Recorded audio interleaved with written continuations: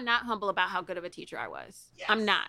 And my goal every single year was to get my kids reading on grade level by the time they walked out the door. Every year I would be like, okay, we did it. There's no such thing as a bad kid. There's adults who don't know what the fuck they're doing. Right. And if they're misbehaving, it's on me. I haven't set them up for success.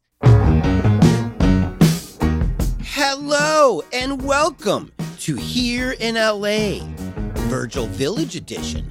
Today we talk with Liz Dwyer, a former teacher in Compton, a former education reporter, the founding editor of Shondaland.com, and is currently the managing director of World in Black, a website created by 10 different Black news publishers around the country. We'll talk about what it was like for her growing up as a mixed-race girl in Chicago, why she chose Virgil Village to raise her two sons, ghosts, black hair, and also her love of Depeche Mode. So please welcome Liz Dwyer. I am here with Liz Dwyer. Hello, hello. What neighborhood am I in, Liz? You are on the exact border between Silver Lake and East Hollywood. So if you go to the east, you're in Silver Lake. If you go to the west, you're in East Hollywood. And now they call it Virgil Village. Virgil Village is the neighborhood. Yes. How long have you lived in this amazing apartment? I have lived here since 1999. So you lived at your place longer than I've lived at mine. Yeah. Actually, no, this isn't true. I lived downstairs first in 1999, and then I moved up here in 2000 because the guy, Mr. Beaubert, who lived here, he died, and the one downstairs was haunted, and it was perfect timing. So exchanged one ghost for another. Shout out Mr. Beaubert. Yes, he was awesome. Was he awesome? Yeah, he was pretty cool. You didn't mind hearing him clanking around up here? No, and also, too, he was a National Geographic hoarder. So at the time I was teaching in Compton, and so I was like, perfect, magazines to take to my students, and they can cut them up and make crafts out of them. You were an elementary school teacher? Yeah, I taught third grade at Carver Elementary in Compton Unified. So shout out Carver. In the early 2000s? Yeah, I started teaching there in 1998. That was my first year there. Was it dangerous down there? You know, I always say that it was no more dangerous than any other neighborhood in LA. Like half the people are crazy, half of them are not. It's just they just have less money to cover it up. A long time ago, I spoke with a public school teacher in Watts.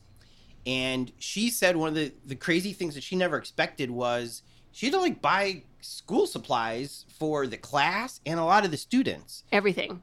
Did you have to do the same thing? Yeah, so when I started teaching in Compton, it was actually right when the district had been taken over by the state, and a guy named Randy Ward came in, and he was the state administrator.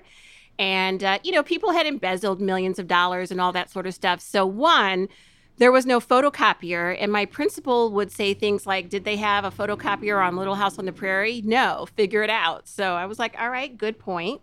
Is it, though? Well... Did those little girls end up being incredible? No. I mean, but you just have to get creative, and you'll be like, oh, it's old school, like with the overhead projector, so... There were no whiteboards, and I came from, the East Coast, and I would dress in all black, and so I would get chalk dust all over myself every day. It was amazing. Did you enjoy your time down there in Compton? Oh, my gosh. It was the best. I think that's what saved me when I first moved to L.A. Yeah, because it's like you leave school and you go to, some party on the West Side and people are offering you cocaine on a key. And then you're like, I don't do that. I'm a teacher. And then they're like, oh, you're a teacher? Oh, yeah. No. You can't have this. So key bumps just like the GOP parties. Yeah, exactly. Who knew that me and Madison Cawthorn had something, or however the heck you say his name, we had something in common. We probably have a lot in common with him. I don't know. I hope not. I mean, I like to lie. I have a lot of friends. I think, okay, so you're a journalist now. Yes. And I have a lot of journalist friends who probably would also be teachers if it paid what good journalists get. Yep. And it doesn't. Not even close. Not even close. And it's not just Los Angeles salaries. I mean, Compton had some of the lowest salaries. Like if I had been working in LAUSD, maybe I would have been like $5,000 more or something like that. But yeah. And then you take that salary and you've got to go to like the 99-cent store and buy like your supplies. Like You cannot expect your students to come in the door with anything, not a pencil, not paper, not notebooks, nothing. And because their family is poor, or because that's the culture of not trying to, because I have a friend up in Oakland Yep. who teaches. Yep. And he said that the culture there is the kids make fun of the kids who do homework. Well, then I would say that that's a teacher that has to figure out how to invest the students in their big goals and make doing homework cool. And if in my classroom, like if you didn't do your homework at home because whatever is going on, oh, guess what? We can all stay in here at lunchtime and do it. Good for you. So you don't get to play because you're not going to be 16 years old talking about, I don't know how to read because something was going on at home and I couldn't do my homework last night. So nah, like, Before we talk more about Virgil Village, tell us one thing about Compton that you learned that a lot of people would never know without actually working there. I mean, it was interesting because it has changed so much. I feel like people know about the Compton Cowboys now, but back then people didn't know. And so, you would be driving along Central Avenue and there would be, kids riding, in back of like their mom or dad on a horse. A ton of roosters down there, which was always amazing. I knew I was late to school if I pulled in the parking lot and the rooster was not still crowing. So hold on. When you mentioned the Compton Cowboys, Yes. these are real black cowboys. Yes. Just cruising around in the Just streets. cruising around the streets. And it's because there's places that you can have a little stable for your horses down there. You can have like a stable for your horses, ride them around town, and it's all good. And I love that because I was like, yo, I'm in the like for real wild west. Like this is like culture. Like, and I didn't, it's that Chicagoland black culture is so different, I think, from LA black culture. And so that was like one of those things where I was like, yo, I would never see this in Chicago. So I can hear your Midwest accent, which is delightful to a fellow Midwesterner. Where in Chicago did you grow up? Out by DeKalb. DeKalb? Yes. Okay. Again, for those of you who don't know, DeKalb has the greatest logo. It's a pig with an ear of corn in his mouth. I did not know this. Well, I was in marching band, and DeKalb, I think Illinois State is in DeKalb. Northern Illinois. Northern Illinois. Yeah. University Illinois. is there. And it's a huge marching band competition. Yeah, see, I didn't know any of this because my family had no business living out there because at the time my mom's black, my dad's white, and my brother and sister who are 7 and 9 years older than me were getting called the N-word a lot, getting like, poop thrown on them. No. Yeah, like all of that. Because you really are in the sticks. Like farm corn everywhere. Yeah, you are in the sticks. Like it's small. And I think when they bought that house, I think my dad probably went and did not have my mom with him so that they would sell him the house. Oh. I'm pretty sure. Yeah. I've seen him do that a lot of times, actually, with different things. Like, we'll literally put his whiteness to work and be like, you go in there and ask. Like, where'd you go to college? Northwestern. Did you really? Yes. You didn't want to leave town? No. I decided I wanted to go to Northwestern when I was 11. The Nittany Lions? No. Northwestern in Evanston. Yeah. What's the nickname? Wildcats. The Wildcats. That's right. Wildcats. Go Cats. Who are the Nittany Lions? Who am I thinking of? That's some other school. Right. The Isn't Wildcats. that Penn? Maybe that's who it is. Yeah. I've smoked a little too much weed. No offense. Sorry, Ma. Okay. You didn't want to leave Chicago. Well, I think that's lovely. To me, that reflects that you loved your childhood, that you loved your family upbringing and your friends. No. No, that reflects What did it mean? No, that reflects that I'm obsessive. I can remember driving past Northwestern when I was 11 and being like, looking out the car window and being like, ooh, that looks pretty over there, and seeing all the students walking along Sheridan Road. And I asked my mom, what's that? And she's like, oh, that's Northwestern. And I was like, what's that? She's like, it's a college. And I was like, oh, okay. And then I went to the library because we had to go to the library every single Saturday. And I looked it up and I was like, okay, this is what kind of like SAT score you have, what kind of GPA, here's what it costs. Like, oh, okay, so I'm going to have to get a scholarship for that. And from that point on, it became my mission in life to do anything I could academically so that I could get into that school. Just because you liked what it looked like, the curb appeal. Yes. Yes.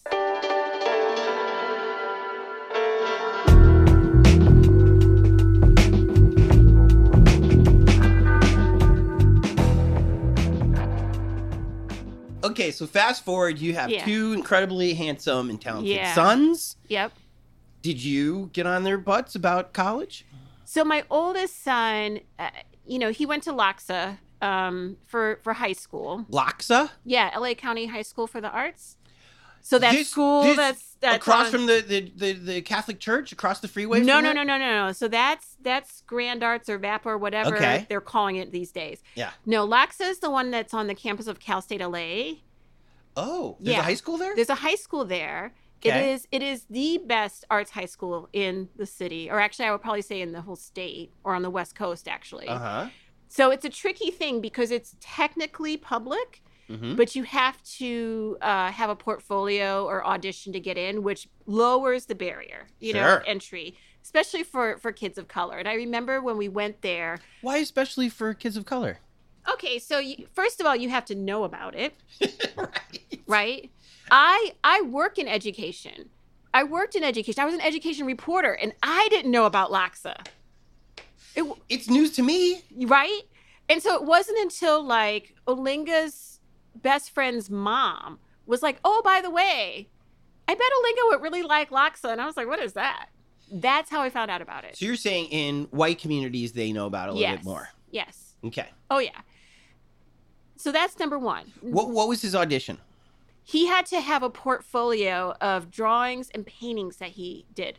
So Okay. you tell me where is an art store in South Central where you're going to be going to buy some oil paint, some, charcoal and all that sort of stuff. Yeah. No, Right. no. And if you are not self-taught, which a lot of those kids in South Central are, absolutely, Mm-hmm. But a lot of them also, too, that I know they do like either graffiti, street art, cartooning. Mm-hmm. Tattooing. Loxa's not interested in that coming in the door. Olinga actually wanted to be the next Jim Lee. He was hardcore into comic books. Oh. Right? I don't know anything about comic books. Yeah. So if you look around here, it's comic books, graphic novels everywhere. Okay. Yes. And I remember telling him, just don't talk about that. And I knew from talking to people, like, do not submit any drawings that have any cartoony, anime, any kind of stuff like that, because they won't want you. Yeah. So there's that piece. You got to have a parent who has a Saturday off to take you because you had to go to an info session. They would give you a code at the info session that then you are going to use for your online application. Oh my God. So if you did not go to that info session, you don't Right. have the code. So your parent has to have a job that enables them to have that time off. Yeah. You have to have transportation to Cal State LA. Because there's no public, even though it's a public school, there's no buses. You could take a bus out there. There's like a Silver Line that runs from Union Station, Silver Line bus. Mm-hmm. That's a time commitment. Well, because somehow you got to get to the You Union got to get Station. there, right? And I don't even know if it runs all that consistently on Saturdays. Well, back then it didn't. No. So, Yeah. So you drove yes, I all drove the them there. time. Oh my gosh, that was hell. Was Loxa worth it? Oh, absolutely. I see art. By the way, your apartment is fantastic. Thank you. It's incredibly colorful. Yeah. Is color a big deal to you, or is this their influence on you? No, it is a really big deal to me. I pay attention a lot to energy and how things feel. And I think sometimes people don't really expect all the color because being a Depeche Mode fan, they think you're like hardcore goth and that you're going to be dressed in black all the time. And, and I did go through a phase like that. I went through the phase like when the Bulls championships were going on where all I wore was red, white, and black every single day throughout the entire playoffs. Like I was like that dedicated. And this is also why I still don't rep the Lakers because once you've been a Bulls fan like that, like. So did you get into Depeche Mode at Northwestern? So actually, Depeche Mode was one of the other reasons why I went to Northwestern. So I was, so my brother was a drug addict. Okay. And he, What kind of drugs? All the drugs. All the drugs. All the drugs. So true addict. A true addict. Whatever but was around. primarily cocaine. I grew up like he freebased, and friends were like, "Want to see how this works?" Where like, did he get the money? Oh, geez. So he was also very good looking, and he was very skilled at getting girls and their mothers, not black girls, to give him cash. Wow. He would tell these families crazy things like his parents were skiing in Europe and had left him with no money at all. He just needs like 10 grand. That's all I need. That's all I need. And they would give it to him? They would give it to him. They would give it to him. Okay, well, maybe this is why white men are afraid of black boys. And then literally, like, he would kind of like disappear. He'd be like, "Oh yeah, when my parents come back from Europe, they'll give you the cash back." And like my parents, eventually someone would call, you know, because there were phone books back then, right? Right. And they, you know, then it'd be like, my dad would be like, "Listen, I'm like a teacher, like, and a musician. Like, no, we're not, you know, balling out of control like that. Like, what?" So that's how he got the money. Yeah, so that's how he got the money, and which meant my parents were always, you know, having to like pay somebody back for something, and you know, like, so like when like everybody's like wearing like, you remember like Coca-Cola sweatshirts and like all that sort of stuff. Like I had like the Woolworths tennis shoes and the Wrangler outfit blue jeans. Oh, those horrible hell days. But yeah, so he so I had insomnia a lot as a kid because I just never knew what the heck was going to be popping off, you know, like because of his drug use. And I had also sold like a shit ton of like chocolate in like one of those like fundraiser things, and my reward was a radio, like with the, you know, with like the old school antennas up the side. Yes. And so I would listen to the radio all night long. What station? I would listen to B96. I would listen to WGCI, WBMX, of course, like all the... None of these are playing Depeche Mode, though. No. These are black stations. And I would listen to WNUR, which was Northwestern Station. Yes. And so one night in 1983, they played Just Can't Get Enough on the radio. And it was like a bomb went off in my brain with the sound of it. And I remember they were like, "You are listening to 89.3 WNUR, Evanston, Chicago, the new music FM." And that was Just Can't Get Enough by Depeche Mode. And I was like, oh my gosh. And I got up out of bed, and I didn't even know how to spell it exactly, but I wrote down like the approximation of it. And then I was like, I think when I go to Northwestern, I want to like work at that radio station. Wow. So. Did you? Yes. Nice. Yes, I did Street Beat, which was the house and techno and hip hop show. Chuck D was actually one of my very first big interviews, actually. Isn't he the greatest guy? He's the greatest guy. Yeah. I loved him. So yeah, so that was how the Depeche Mode thing got started. And then every Saturday, it was a rule with my mother, we had to go to the library, right? I love that rule. Yes, every Saturday without fail. And so I would look at the music magazines that they had and be like, Depeche Mode, Depeche Mode. And then one day I saw it. And I was like, oh, that's how you spell it. Ooh, it's a French thing, you know? Like, cool. And so then I started harassing my mom, like, could I get a Depeche Mode record, whatever? She was like, what are these people about? No, absolutely not. Because what did she see? Oh, she saw like pictures of like Martin Gore with like some leather and some like, you know, black like bondage gear. And yeah, she was just like, oh, heck no. Because what does that mean to her? That means that you're insane and deviant and probably some sex craze, anything you basically don't want your teenage daughter or tween daughter involved with. 83, 84. 83, 84. So, but like Purple Rain had just come out. Oh, yeah, that was not allowed either. Was she against Prince too? Oh, yes. Yes. And one of my cousins, my cousin Wesley, actually had Prince's first album, and he lived with my grandma, and I remember him playing it one Christmas, and like it was like a family scandal. Like, you would have thought that he had invited Satan into the house. Like, well, kind of, you know. And I was all like, ooh. But so yeah, there was I actually did not see Purple Rain until I lived here in LA. I'd never seen it. I didn't see that or Flashdance or none of it So like any of like the Dirty Dancing. None of it. What was the one where they weren't allowed to dance? That was Footloose. Footloose. I saw Footloose randomly. That maybe because I'm childless and I only look kind of from afar about what raising kids are all about. And I feel like I had a good childhood. Yep. And I loved both of my grandparents, the one that hit me with the purse gun and the one who just chain smoked and told me to go to the library. Yep. I loved them all. Yep. I get pushback from my friends when I say, how come you don't hit your kids?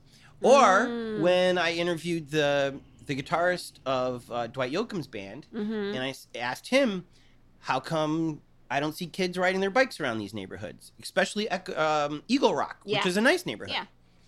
A lot like Evanston.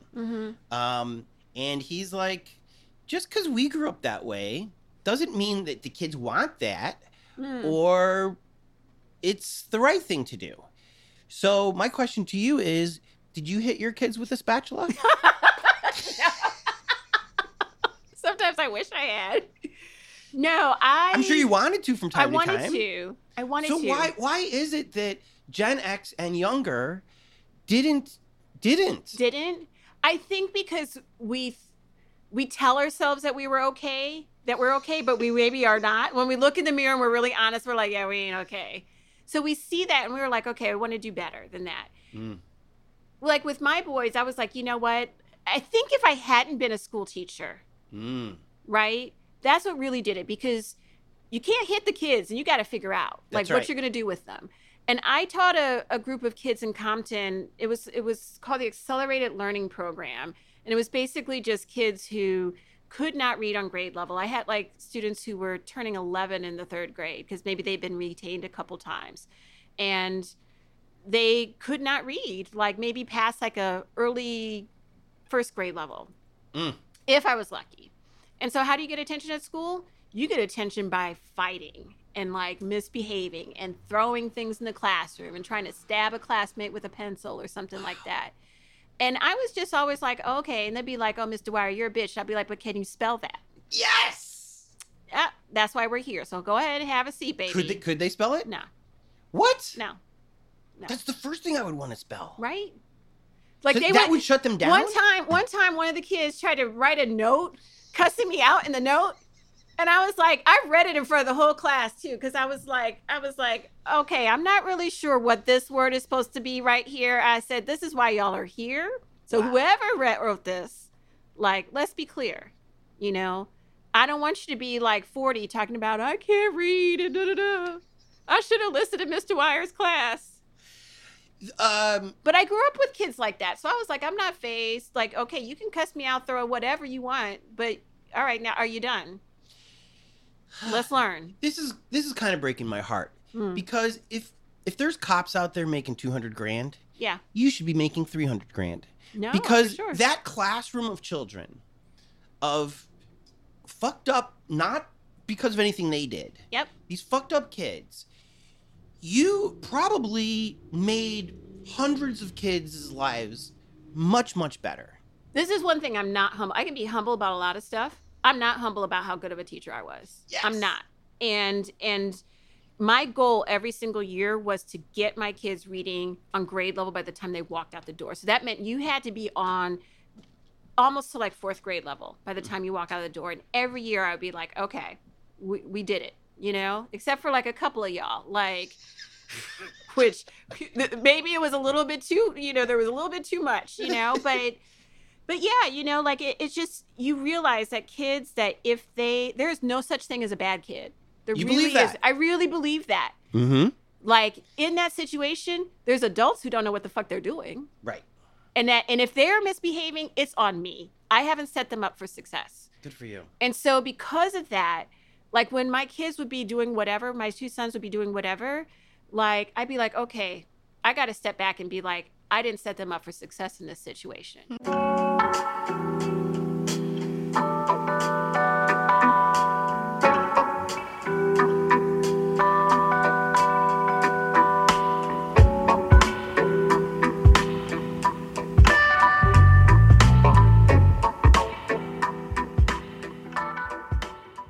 let's talk about where you work.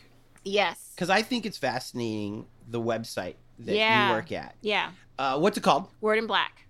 Wordinblack.com. Wordinblack. Wordinblack.com. And it seems like it's a collection of Black newspapers. Yes. So after after the death of George Floyd, you have these legacy Black publishers that some of them have been around, I think, since, the Afro is going to celebrate their 130th anniversary in August. Which is amazing. That's the Baltimore Afro. So in all of these legacy publishers, they know each other. Most of them are family businesses. Mm-hmm. So 10 of them got together and they said, you know what? We need to step up and be the voices telling the accurate story of what's happening in Black America. And so they decided to create a collaborative called Word in Black. And so it's 10 of them coming together, pooling their resources. And what you see oftentimes, I think, in media is you see the framing of local stories from a national level, and people parachute in, find some sources, but they don't really actually know the community, and then they disappear. Freaking New York Times does that with LA. Yeah. Oh my gosh. So, of course, on a smaller scale, it's even worse. And then you compound that with racism. Right. I sometimes say that objectivity in media is a euphemism for white supremacy. It literally is. I still think about Gawker choosing to put Trayvon Martin's dead body on their site. And if he had been white, would that have happened? I think so. Yeah, because it was Gawker. But he wants attention, just like your boy dancing on the table. Yeah. But But if you or I were sitting next to, why can't I think of his name? The publisher, Nick Denton. Yes. We'd say, Nick, not on this. Not on this. I'll give you a different dead body if you really want a dead body. If you really want a dead body. Yeah. Yeah, that got me. Or the Trayvon Martin story, writing about that, I think still that fucked me up. When they talk about journalist trauma, writing about Trayvon Martin, having to report on that, messed me up psychologically, so bad. Why did George Floyd? No. The murderer. Oh, Zimmerman? George Zimmerman. How did he get off? Because of Stand Your Ground? Stand Your Ground. But he didn't. He went after. Yeah, that's the thing. That is the thing. And that case, actually, I used to always try to get out of jury duty until that case. Oh. After that case, I was like, nah. Everybody, you have to be there. Because literally, if you have some dumbasses on juries who are racist, because you decided that you want to get out of it. Yes. No, you got to show up. Now I'm getting emotional. Yeah. Because it sucks that we have to be in this position. Yep. But you're absolutely right. Black people go to jury duty. Allies, wannabe allies, go to jury duty and think about the fact that Black people are overwhelmingly in jail for shit that white people would not be in jail for. Would never be in jail for. And George Zimmerman should be the fuck in jail. He absolutely should be. In your publication. Once again. Word in Black. Word in Black. Word in Black. Blackity black. No. It's Word in Black. Wordinblack.com. Do you own that URL? Just redirect it. Yeah, we should. We should be like blackity black, black, black, black, and then more black. It just ends up all there. The blackest. No. One of the articles was about the Supreme Court justice. Yes. And the racism around it. Yes. And that was actually one of my original questions to you until you got really real with me. And I was like, fuck these bullshit questions. I don't look at that as racism. I think that if it was Merrick Garland, if Joe Biden had put Merrick Garland back up there, we'd probably be going through the same thing. Same thing. Just because of the partisanship. Yeah. Yeah. It's not about Black. And I think it was super smart of Biden to not only make that promise during the campaign trail, which he didn't have to. Well, he did, because otherwise he wouldn't have gotten Clyburn to back him in South Carolina. There you go. Yep. There you go. See? This is why I talk to people. People are smart. I do think that some of it is to deal with her being Black. And I think it's that intersectionality piece of her being a woman as well, you know? But that's why I like my Merrick Garland example. That these. But what is Merrick Garland doing now? No, but I'm saying, Yeah. just if it was an older white guy, Yeah. remove the race part, Yeah. and it's just partisan politics now, they wouldn't be voting for him. And they would drum up some other nonsense. Other reason. Yeah. I mean, that's the crazy thing about her. Like, it's good there was that, nothing to drum up. other than she Yeah. was a public defender Yeah. or she defended bad people. And then did you notice the bots on Twitter who were trying to like rile up Black people against her because her husband's white? No. Yes. Yes. As if we care. Right? Well, it's supposed to be like, see, this is all Biden surrounds himself with is Black women who are married to white guys. Look at Kamala. Look at her. Like, Ay, ay, ay. yeah. That we know better than And then that. the fact that he had worn did he have the Thomas Jefferson socks? And see why she's married to a white man who's wearing the socks of a slave owner. I was like, these bots are trying it. Black Twitter knows better. They know better.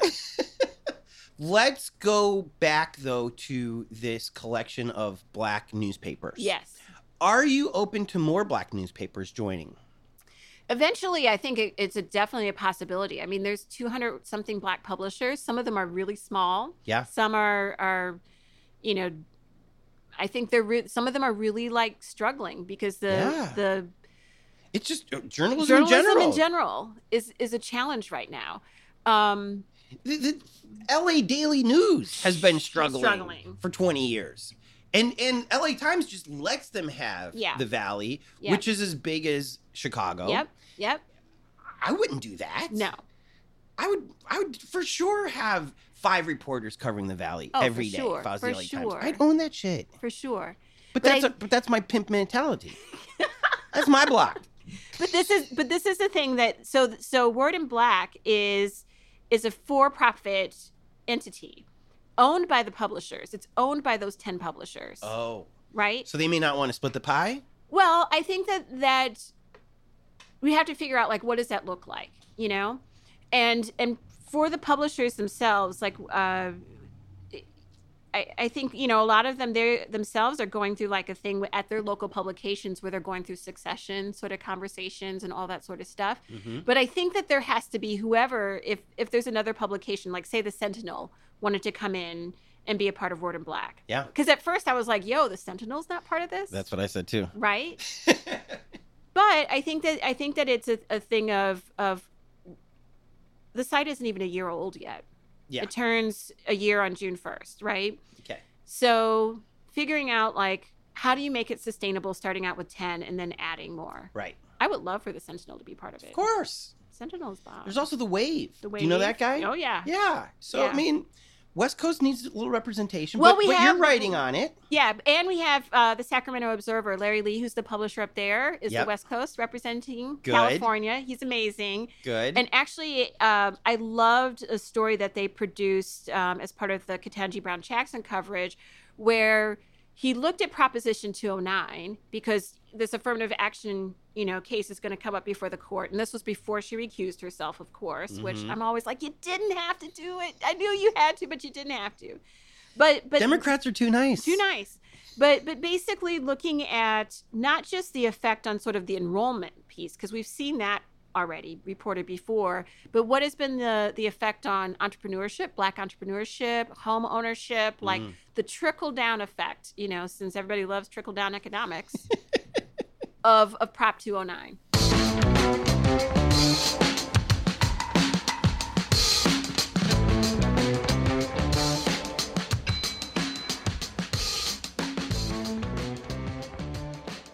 My mom grew up Methodist. My dad grew up Catholic.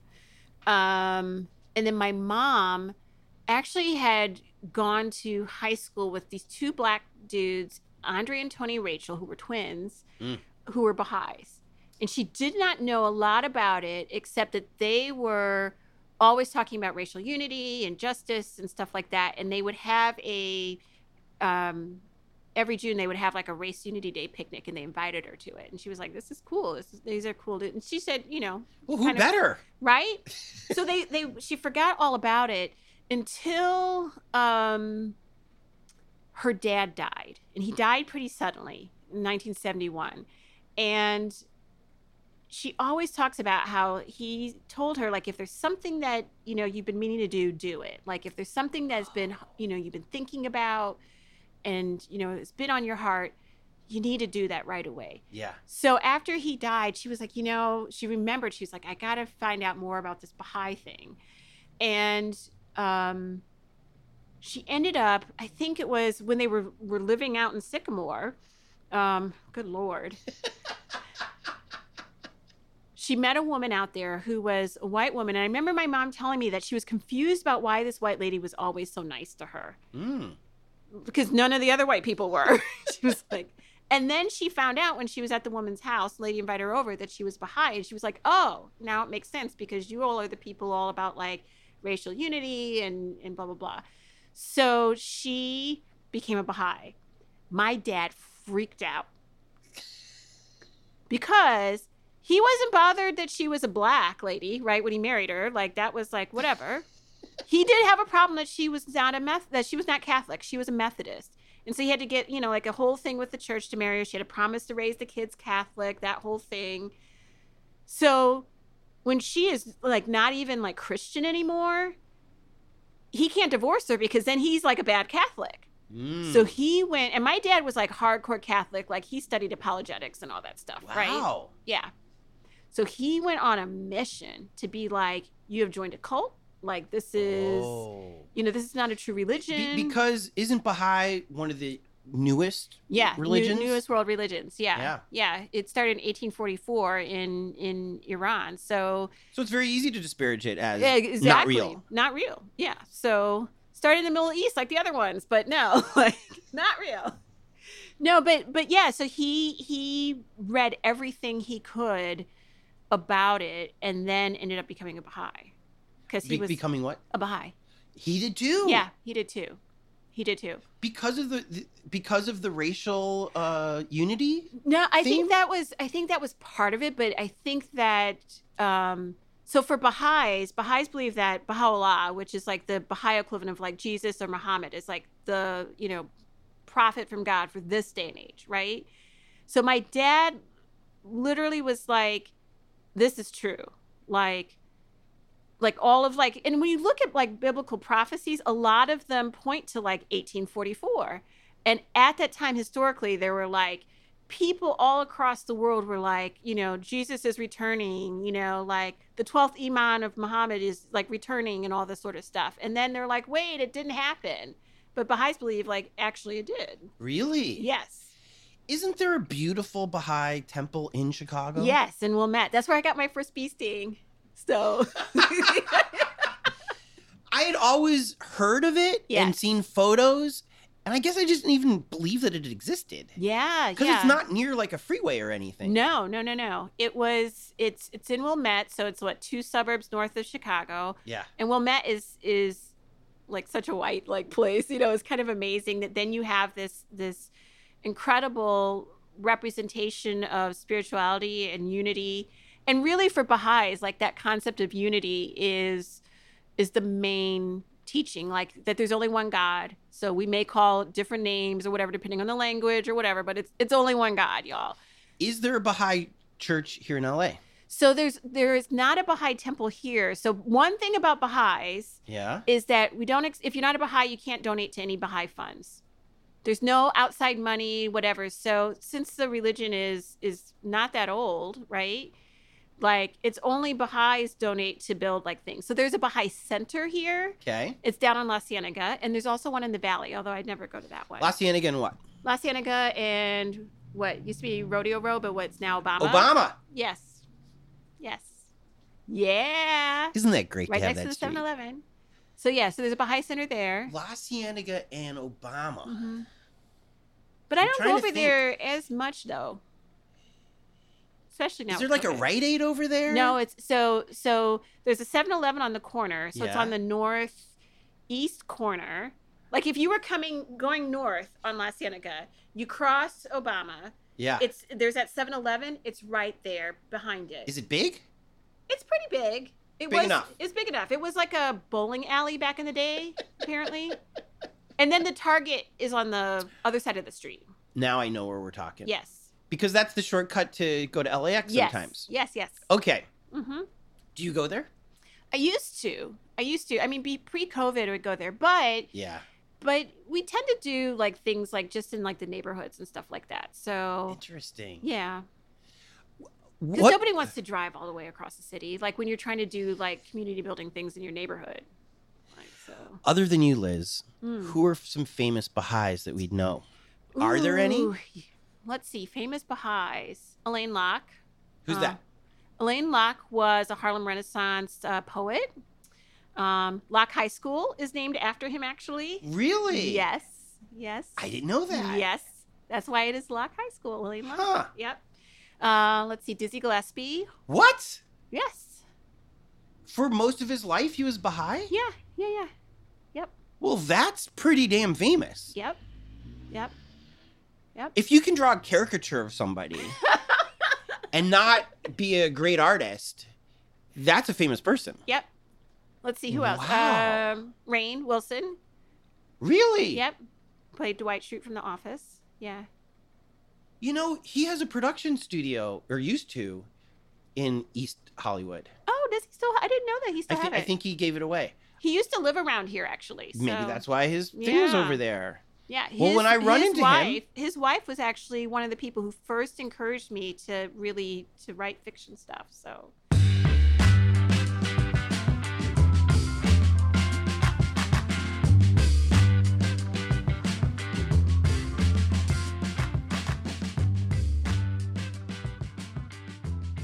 Will Smith. Chris Rock. Yes. You joked how you didn't have time to fix your hair. No. When I came over today. It looks fantastic. Berets cover all multitude of sins. Black women in their hair. Yep. Everybody has issues with their hair. Yep. And their self-identification of their hair. Mm-hmm. As a bald man, trust me, I know. Mm. But black women more than anybody, right? Because you don't touch a black woman's hair. No, I don't think you should touch anybody's hair, though. That's just gross. It is a power play. It is. Right? Yeah, there was a white lady at the Griffith Park pool one summer who got mad at me because I wouldn't let her touch my hair, and then she called me a bitch, and it was like turned into a whole thing, and I was like, "Yo." Black women are different about their hair than white women, wouldn't you say? Well, I think because our hair is always categorized as it's something that has to be controlled and conformed. And, you know, I used to wear my hair straight, actually. You had a straight iron? Or No. a straight comb that you put on the stove? Yeah. Some of my favorite childhood memories actually are like of my mom, you know, with like her like pressing comb over the open flame, straightening my hair with it. And then when I was in high school, I got a relaxer because that seemed like what all the when you were grown up, like you got that and then you didn't have to, you know, go through getting your hair pressed. Did it work? The relaxer? It did.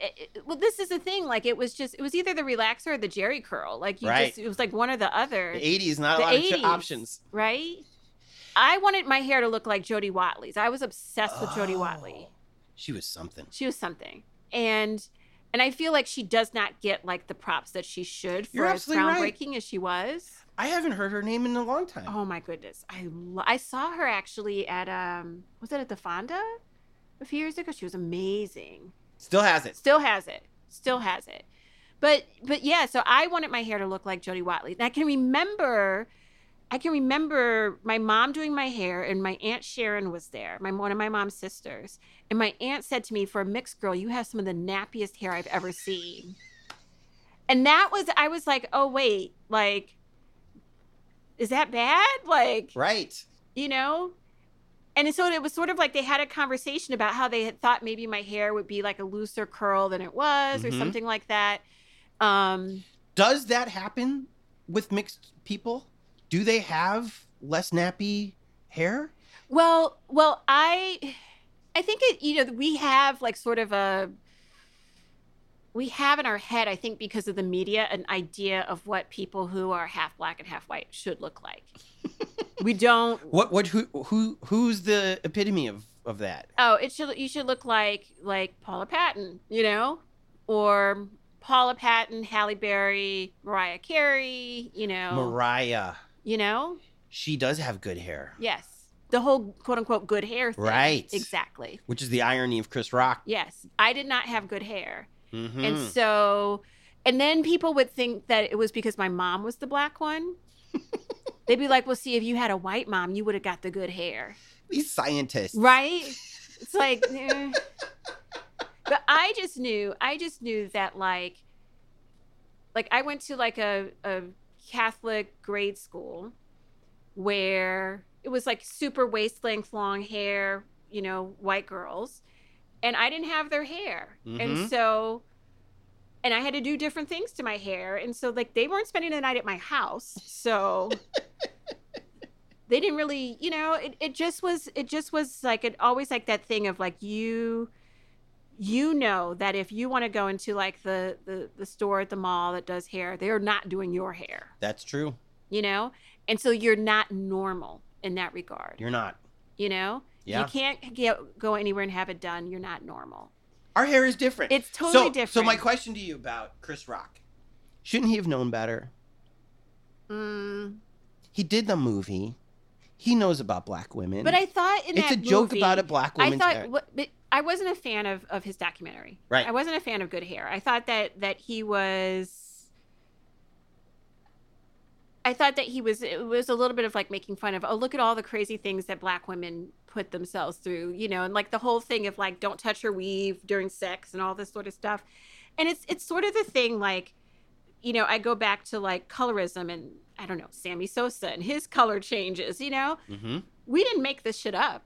Right. We did not create this system, yes.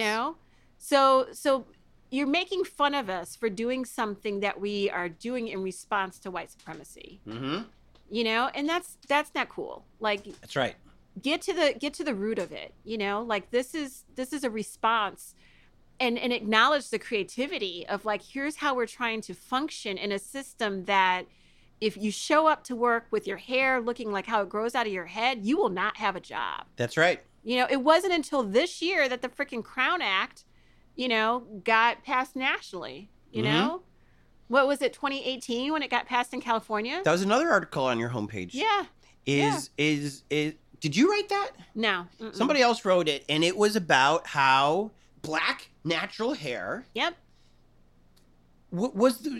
Did the HR person say you won't be hired like this? Or?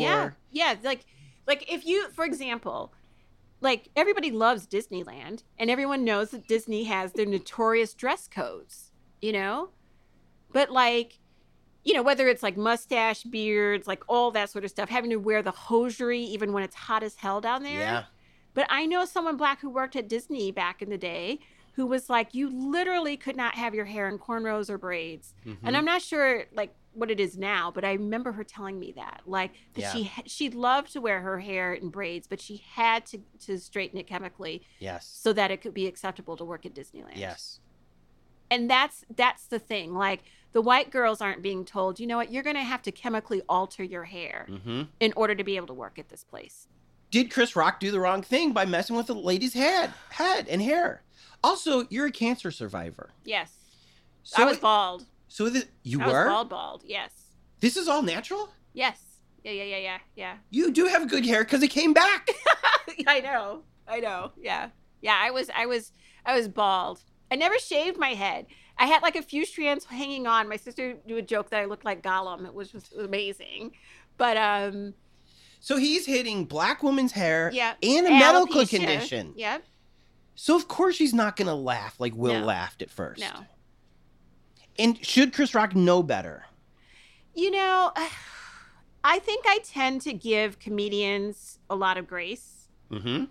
And I think that, people are always like, you shouldn't joke about stuff. But I took a comedy class with Lisa Sunstead, who runs that like all women's comedy troupe thing here in LA.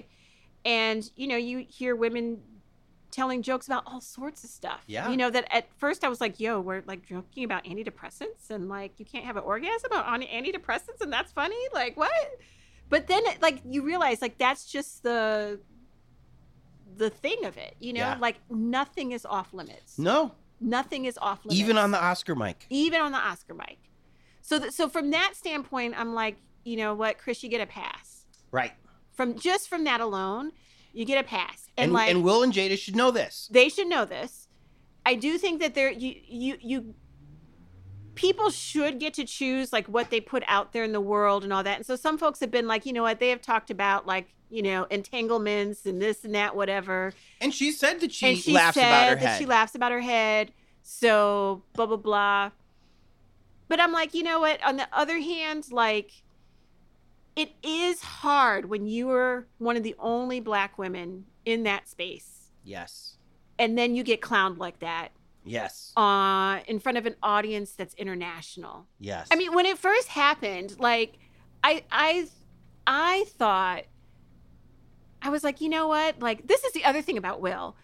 I think that because he was never like hardcore gangster rapper, he's sort of like cultivated this image of like the nice Black guy. Mm-hmm. And I think some of what happened is that people were like, wait a minute, I thought he was one of the safe ones. You know, like they still forget. I was like, you know what? Like, you don't know. He could be a little tipsy. Like, he could be like, you know, I completely get that most of those people who are in that audience are on something to calm their nerves. Of course. You know, like to have to sit there. Yep. Under the spotlight and Yes. play along with the whole shenanigans. Yeah. For 3 freaking hours? Please. Just the pressure of being at that level. Yeah. Because, I mean, people say, well, they're rich and they're famous. Both of those things are fleeting. Yeah. Especially in this town. Yep. And yes, you're rich. Yep. But most people don't die rich. No. So you could be making a $20 million on a movie in the 80s. And now what are you doing? Right. Right. And that fall from grace might be harder than just being always poor. Yep. Yep. Because you've seen the promised land. Yep. And you're not invited any longer. So the stakes are very high for those people. Yep. And that one Oscar is a giant thing to them. Yep. Because that's the first line in your obituary. And that's a club that very few people ever get into. You know, Stanley Kubrick is not in it. He's not in it. Craziness. Right? And so, and if you are a Will Smith person, Yeah. you're lucky that this role came up. Yep. Because a Black man just doesn't get the roles that No. Daniel Day-Lewis gets. No. You're not going to be playing Abraham Lincoln. And for Daniel Day-Lewis to be like, yeah, I'm done with that, you know, like the privilege of it, you know, whereas then you have Sam Jackson, who's like, just give me all the roles that you got forever from here until, you know, in perpetuity. Like, I will take them, you know? Yeah.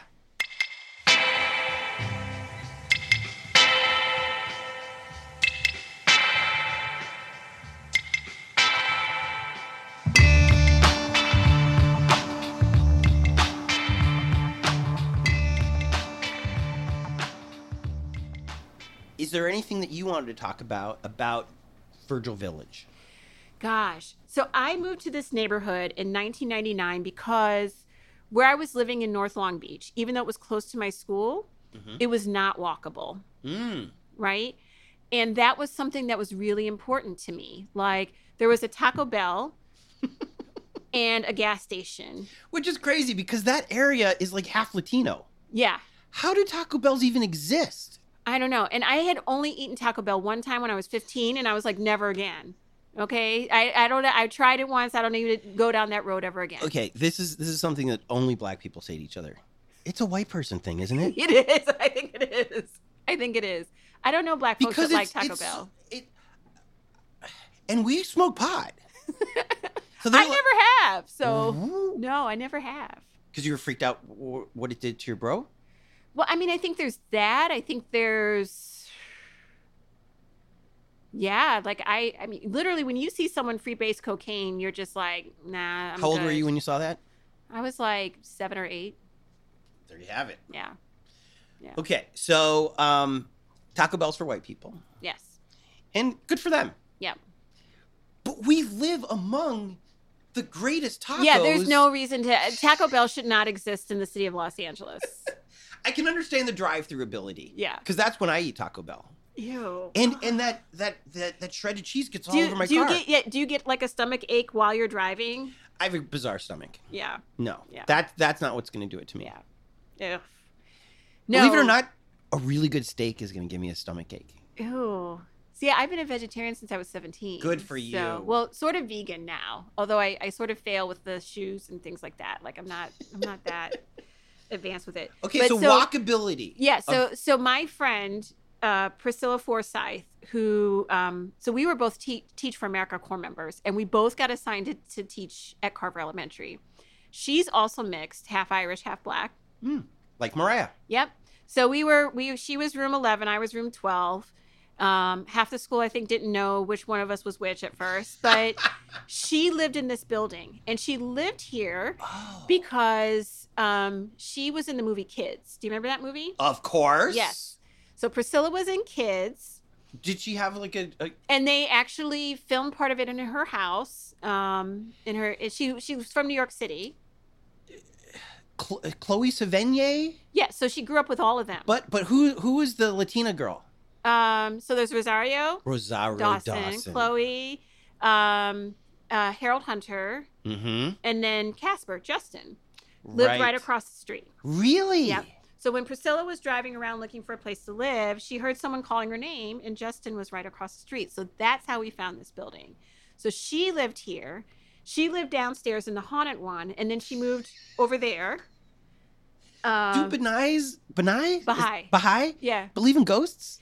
Not technically, but I think that there is like a sort of like a, wherever we go after we die, like obviously we don't know what that looks like. Right. It's sort of like if you were pregnant inside your mom, like I can remember being pregnant with Toussaint especially, and he always had his like heel on my rib, and I would be poking him like, look, you fucker, stop it. Like you're, and I was like, I know he doesn't know what's mashing against him because you're not out here and you don't know what it is like. And I think that's what this world is like. So there's, I feel like the spirits of our ancestors are probably around us. Yes. And we can sense them and feel them, and sometimes, but we don't know what it is that we're feeling. So that's how I moved here, because Priscilla moved over there. So I moved downstairs, and yeah, that's that. And then Mr. Robert died and came up here. So what made you think that your apartment was haunted? Okay. So do you remember like phones, old school phones? Sure. With like, where you press the button, it's the speaker phone? Okay. All right. So after Olinga, I've always been sort of like sensitive. It sounds so LA to be like, I've been so sensitive to these sorts of things my whole life, but definitely I have been. And after Olinga was born, we lived downstairs. It was just one bedroom. Me and my ex-husband, we were there, and he was just, I was like, oh, you don't need your own room yet because you're in here all the time with us anyway. But I got the sense that whatever was in the apartment did not like kids. And I started to feel scared. An ageist ghost. Yeah, it was just like something. I was like, okay. And I can remember giving Olinga a bath, and we were in the bathroom, and I had him in his little baby tub, and it got extremely cold in there. Wow. And my back was to the door, and I could see his eyes, and he had been sort of like singing and making his little baby noise, and then he got really quiet, and he looked scared. And I was like, I think there's something behind me, but I am not turning around, because my dad told me something a long time ago when I would be scared. He would say, when you open a door, does the darkness come out or does the light go in to the room? And I'd say the light goes into the room. He said, so always remember that. Like, what has the power? What is really the energy? It's the light, not the darkness. And he's like, don't give it power over you. So I was like, okay, I'm not paying attention, whatever. So those sorts of things have been kind of happening. And I've been like, we need to, Black folks, I ain't fooling around with this. Like, I asked my landlord, I was like, yo, so do you have any other apartments? He's like, no, nothing's open, blah, blah, blah. And I'm like, all right, like, we need to move. Like, because this is not, I'm not waiting for it to get worse. One night I was asleep.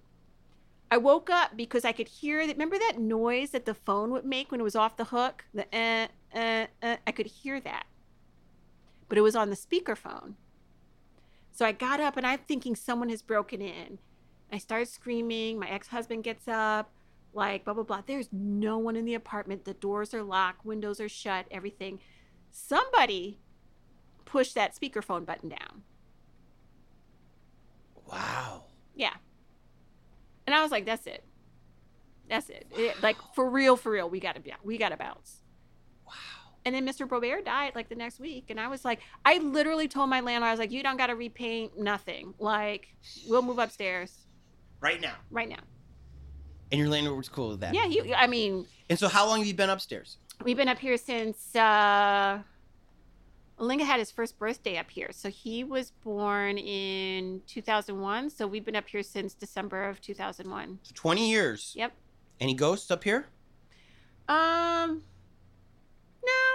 I mean, yeah, it's this place has always had like such a good energy. I actually had Mr. Boebert's rug for a long time. He had like a little like area rug. I had that for several years until I got like a puppy, and then that went the way that puppies do with rugs. So, what's your favorite place to eat in House Virgil of Pies. Village? Well, House of Pie. I mean, I was about to say House of Pies because that's my Los Feliz. It's Los Feliz. But did you know that the guy who invented House of Pies? Also IHOP. Yes. I just learned that this month. So when I was in Houston, before Teach for America used to do all of its national training in Houston. So before I moved to LA, I was in Houston for 5 weeks and ended up at House of Pies in Houston. And I was like, oh, this is kind of cool place. Like, yeah. I love this. I love old school diners. Yes. So then when I came to LA and I was like, yo, it's a House of Pies. Like, what? So it's the only two left in the country. Really? Are the one in Houston and the one here in LA. Does that one kind of look like this one? Yeah. Like a little house? Yeah. And it's like the same sort of everything. And what pie do you get there? Apple. With like the warmed up with the ice cream. Regular plain old apple? Regular plain old apple. I'm a Dutch apple person. Yeah, no. I want those crumbs up top. I don't need that. Too fancy. Too fancy. It's either apple or cherry. Their pecan pie is also bomb. But yeah. Are you a sweet potato pie person or a pumpkin pie person? I'm an all pie person. Let's just put it this way. This is also the other hard thing about being vegan is like, then you don't get to eat all of these fun things. So sometimes I cheat. So I try not to, but yeah. Liz, this has been a pleasure. So, thank you so much. Thank you for having me. This was wonderful. I'm so glad you think so. And we'll see if you like the finished result. I'm sure I will. It'll be awesome. How great was Liz? You know who we would like to see in DeKalb, Illinois one day? Our Patreons. When you stoke us, you're saying, Tony, Jordan, here's a month subscription to Dropbox. Here's some new microphone cables. Here's a fancy new microphone. Every donation you hand over helps keep this insane project a-rolling. So shout out to our Patreons, Nancy Rommelman, Sean Atlow, Matt Mills, Sean Wallace, Greg and Molly, Jamie Taylor, Mark Johnson, Kira Ann, Barney Granke, Trevor Wilson, The Lonely Chair, Ben Welsh, Henry Furman, Jen Adams, Bree Wild, and Dougie Gyro. Want to hear your name at the end of next week's show? Go to patreon.com/hereinla and hit that button, baby. Also, shout out to our Angelinos. To be an Angelino, all you got to do is PayPal us $25 or more, and we will list you on the Here in LA website that I have to put my finishing touches on, and baby, that bad boy's gonna be out there. Your name will be on there forever. You'll also be given a number to denote how early you got in to make this dream come alive. For example, Angelino number 1 is Allie Miller, 2, George Wright, 3, Rita Joanne, 4, Jason Sutter, 5, Grant Houghton, 6, Rob Baker, 7, Kev Chang, 8, Brenda Garcia, and 9 is John Griffiths. Just PayPal your hard-earned cash to bustblog@gmail.com. Want to support us, but you just paid your taxes? And mamma mia, you can still help. Post your favorite episode on Facebook. We got so many. Just put your favorite one on there. Tweet something nice about us. Anytime you see me tweet, just retweet it. And for God's sakes, tell your friends about us. Tell us how Here in LA is spelled, and that it's on Apple Podcasts and Google and Spotify. Here in LA is produced by myself, Tony Pierce, and the man none of this would have happened without, Jordan Katz. Editing, mixing, and music supervision by Jordan Katz. Songs by Orgone and Jordan Katz. And I think I heard a new one at the end there. Special thanks to Cindy for creating the logo, Jen for inspiring this, and teachers everywhere like Liz, who totally changed the directions of kids' lives simply by giving a damn. Enjoy the silence.